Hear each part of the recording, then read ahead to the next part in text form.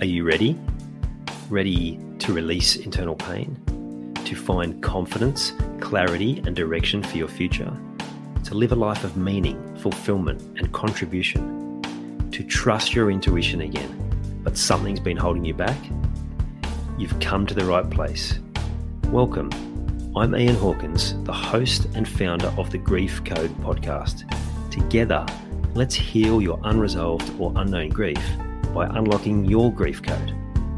As you tune in to each episode, you will receive insight into your own grief, how to eliminate it, and what to do next. Before we start, I have one request. If any new insights or awareness land with you during this episode, please send me an email at info@ianhawkinscoaching.com and let me know what you found. I know the power of this work and I love to hear the impact these conversations have. Okay, let's get into it. I see it all the time. I've lived it myself. Addicted to healing. What do I mean by that? I'm not talking about, like getting sick or injured all the time and needing to get better. There might be another episode. I'm talking about the people that have done work with a coach or a kinesiologist or an energy healer or Reiki or any of those different modalities. Kinesiologist, did I say that? I think I probably said that twice. But it keeps you dependent on the system. The ability to process emotions, to process different things that come up, to have tools and strategies to be able to self-heal, that's where real power comes. We want to come to a place of interdependency, which means we're never dependent on someone,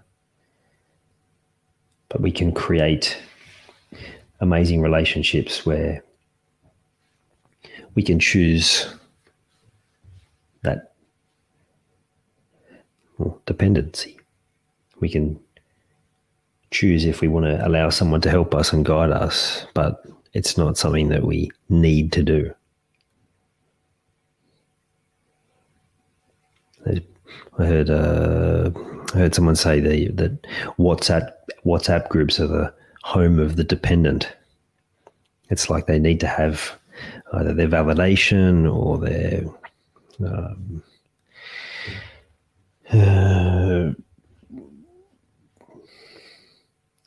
validation for the pain they're going through, or validation for how well they're going, or whatever else it is. Now, don't get me wrong, it's nice to have people to validate you so you know you're on the right path. And it's also nice to have a space where you can talk about different things.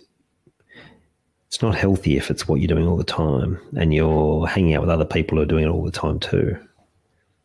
Or it's a constant place of needing that person to come and make it all right. I was in the group coaching this week. One of my clients was talking about how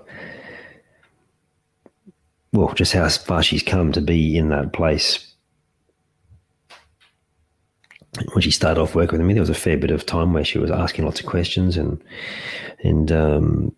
needing to have me tell her she's right or wrong, or help her out different situations, and that's part of the role, right? But there are also times where I asked a question of her to sit and reflect, and there are other times where I left her question unanswered for some time, so she had to sit with it. I equate it to back in the corporate days when I was a manager, and we would have like training days, and you'd have a whole lot of missed calls, and if you're in the office, you would have helped people, but because you're not there, the missed call originally was a message saying, "Oh, I need help with this, this, and this," and then there's a call 2 hours later going, "It's all right, I'll sort it myself."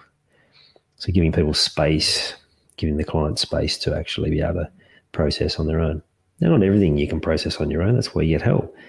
But it's when you don't even try to help yourself, when you don't actually have the tools. So you just go and, oh, I'll just outsource this. But ultimately, you can't outsource your stuff forever because it will come back to bite you. So that client now talked about how she used to wake up in the middle of the night fretting and thinking about all these different things. And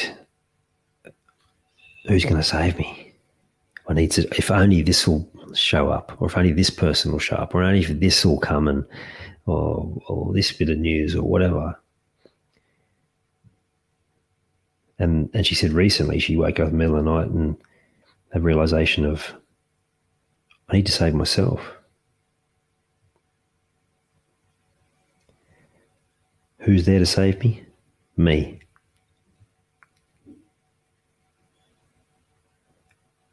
Now, part of why we don't want to do it on our own is because we don't trust ourselves fully. We're worried we might get it wrong. We might make a mistake. That the solution we've come up with is not right. So we don't trust ourselves. So we continue to outsource and be dependent on others. And where does that lack of trust come from? It comes from patterns from a young age of people not trusting us. You think about when you're young and you're left to your own devices and you try something and you get it wrong, or then you have someone, an adult, come back and go, oh, you did that all wrong. Or even if you've done a really good job for your age, you might still get a negative comment. I remember my sister talking about she'd got 90-something on a maths test, and my dad, in jest, as a joke, oh, what happened with the other 7% or whatever it was? Now, of course, he was tongue-in-cheek, but for a young mind, you create story around that. Or maybe he wasn't so tongue-in-cheek. I don't know. There might have been a bit of truth. Often when we have a bit of a joke about things, there's an element of truth to it. But those patterns and those messages we hear enough, then it does erode our trust.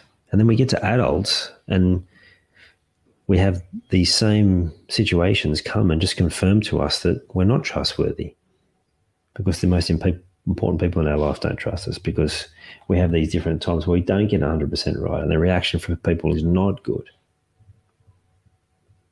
But you can change this, and you can learn to trust yourself again, and you can be self-determining. You can learn to take yourself through even the most challenging of situations. And sure, there'll be times where you're like, oh, I just want to ring someone and reach out for help. And sometimes that is important. But not until you've exhausted all possibilities and you've had a crack at it. Because this skill, this ability to problem solve yourself, particularly around your own health, around your own growth, absolute game changer. The freedom that you will feel, where instead of having to go, oh, I'll just ring this person, or I'll speak to this person, I'll book an appointment here. You go, okay, I'm going to sit with this. I'm going to take myself through and I know the steps that I know work for me. This will set you free.